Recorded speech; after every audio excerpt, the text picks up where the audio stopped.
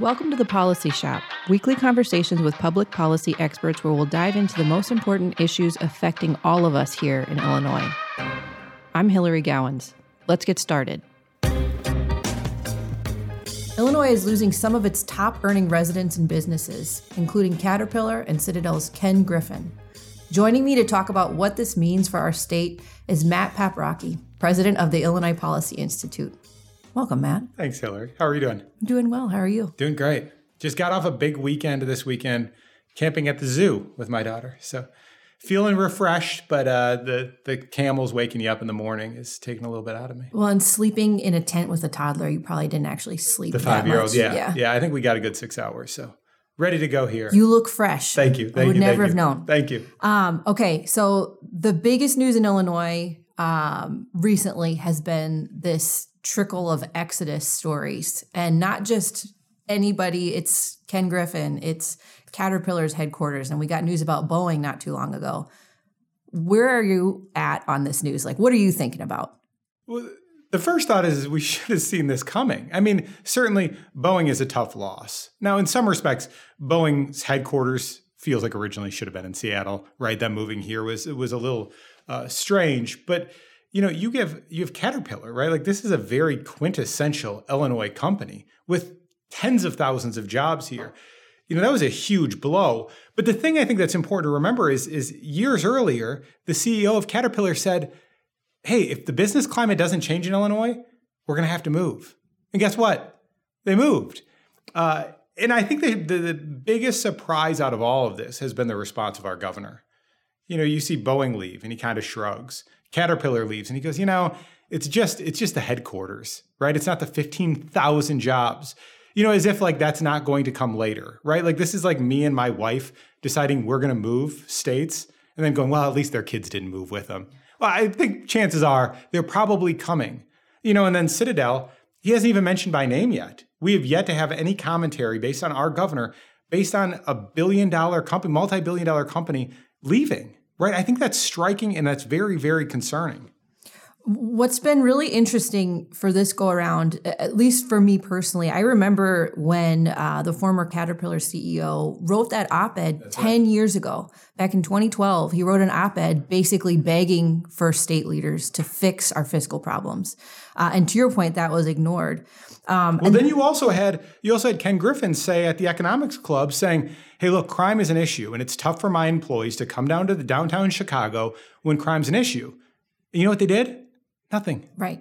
So that leads me to my question to you, too, which is, you know, there's this trend where J.B. Pritzker, when we got news about the population numbers that came out from census, the data showed that our population losses weren't as bad as we previously thought. We're still losing people, but it's not as bad as we thought because the previous census was a little bit off.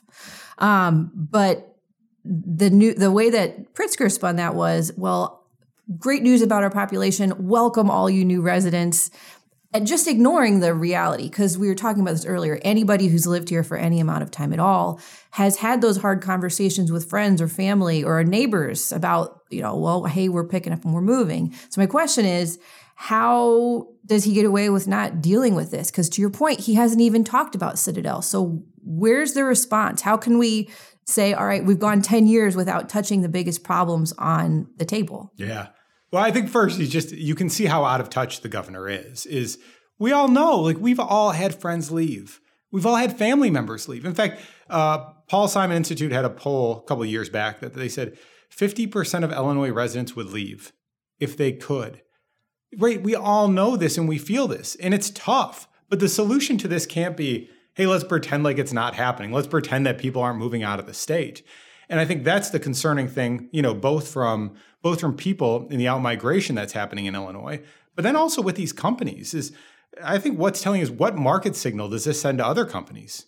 Because we see Caterpillar leave, and then it's less than a week later, right? In the op-ed that I wrote for the Washington Post, inside of it, I said, look, this is a tough market signal to sell, because what do other companies say? The day after that was published is when Citadel decided to leave the state of Illinois. And if you're another company and the leader of your state shrugs their shoulders and goes, that's fine, that's not a big deal, you've got a serious leadership problem, and that's concerning. And to me, what it feels like is that there's the political sphere and then there's everybody else.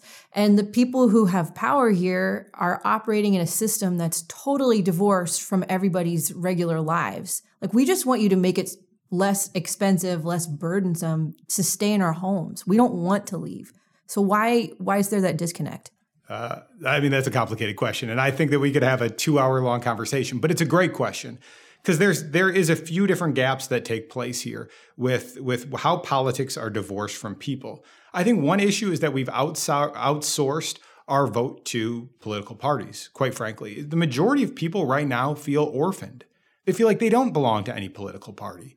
And I think that's really where an organization like IPI is stepping in and saying, we're going to go do something about this. Because we see what effects it actually has on people's everyday lives. We understand that people are frustrated. They're upset about taxation in our state. They're tired of our leaders doing nothing about it. And even on this, we want more companies. We want more jobs to come here, right? I want people clamoring so that the next big factory, the next big organization says, we want to come to the state of Illinois. The issue that I'm afraid that we have right now is that everybody looks at these two major parties and says, here's my options that are sitting on the table. The first is that people are voting, whether or not they're voting for a Republican or Democrat. Unfortunately, the way that they're voting is with their feet, right? We see Citadel, they just voted, right? They voted that they're not going to stay in the state. You also have Caterpillar. They voted. And our friends and family are voting too. What we have to do is we have to rectify that. We have to vote. We have to vote for leaders who are in tune with what our concerns are, so that when there's people who are saying, hey, Illinois, everything's fine, there's no problems, we say, no, there is problems. And I'm going out to vote for somebody who's going to go cast me a vision of how Illinois can be this great place that we can rebuild. Yeah, and I think so I want to switch gears here too, because we're talking about the problems. Like, these are big problems when these major employers leave and issue a vote of no confidence. But the maddening thing sometimes for us is that the solutions are actually very simple if people could just sit down and focus on them. And I think your point is spot on. Most people here are orphaned. They're not on either extreme. They're somewhere in the middle. And what I love about what we do is that we're not tied to a party agenda. We look at an issue, we evaluate it on its merits. What are the benefits? What are the cons? And then we figure out, well, what's the best thing to do? Yeah. And I think that that's what is so persuasive about a lot of the work that we produce. Do you think that there are a lot more people who are open-minded to alternatives at this point? I hope so. And I think that's where the opportunity lays.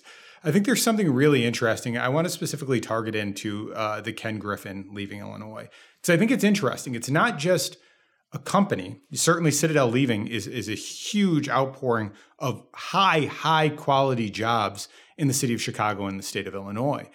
But I think here's a great philanthropist. Right. This is along the lines of what Rockefeller did when he donated all of these libraries. I know they're different, and I'm not trying to say that it's in the same vein. But Alexis de Tocqueville always talked about what made America great is that there was a philanthropic giving, right? Not just to the people who were homeless, but to lift up communities. And you saw that with Ken Griffin. I mean, he has donated millions of dollars to the arts. When I ran into work, or when I took my bicycle into work this morning, I went on the Lakefront Trail. He donated something like $20 million to rip that thing up so that you could have a nice ride or a nice run on your way in. That wasn't done with tax dollars. And I think that's what we need to get back to, is we need to put our money in the investments that matter the most. And I think his vision of philanthropy was quite great in the idea that, again, our governor would look at this and say, hey, this is no big deal. It is a big deal. It is. And it would matter not just in the city of Chicago, but, imagine that somebody lived down the street from you, and what they did was they fixed up your neighborhood park. And they spent a bunch of money to fix up the lights, and they cleaned up the litter on the sidewalk, and they invested in new sidewalks for your kids to ride their bikes down. And then they decide to move, and you say, well, you vote from a different political party than me. Good riddance. No, that would be ridiculous. You would do everything in your power to say, no, you make our community a better place. And I think that's what Ken has really done with his investments. He's made this a better place to live. And him leaving, and the governor saying nothing about it, it's really scary, because philanthropy, quite frankly, I think is what's going to change this city. It's what's going to change this state. So what do you say to other people who are on the fence?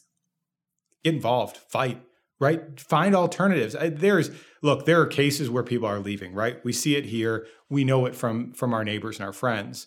But this is an amazing state with amazing opportunities. And when you have that opportunity, what you have to do is protect and to fight for it. Because you see, there's a side who's fighting like hell to give us a different alternative of the future. And what we have to say is not, let's run away, let's go pack up. I know that's tempting, but our thought has to be, let's fight for our communities. Let's fight for our friends.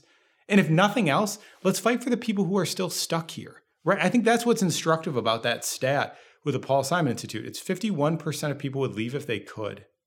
So what happens when Ken Griffin leaves and the money that goes into these civic institutions dries up? It's the poor kids in the South Side and the West Side. They're the ones who are hurt from this, right? It's the families who live on the North Side who are going to struggle from this. That's who we need to be fighting for. That's who we need to be protecting. So as we think about our future, we have to think of, what can I do to help these individuals? That involves staying here. That invites fighting for a different alternative and electing people who are actually going to be in touch with what our concerns are. All right. Well, Matt, thanks for unpacking all of that. It's always a pleasure to talk with you. Hey, Larry, this was fun. Thank you.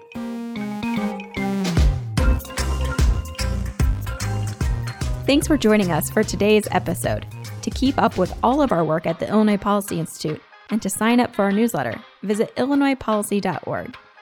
If you like what you heard today, subscribe and give us a 5-star review.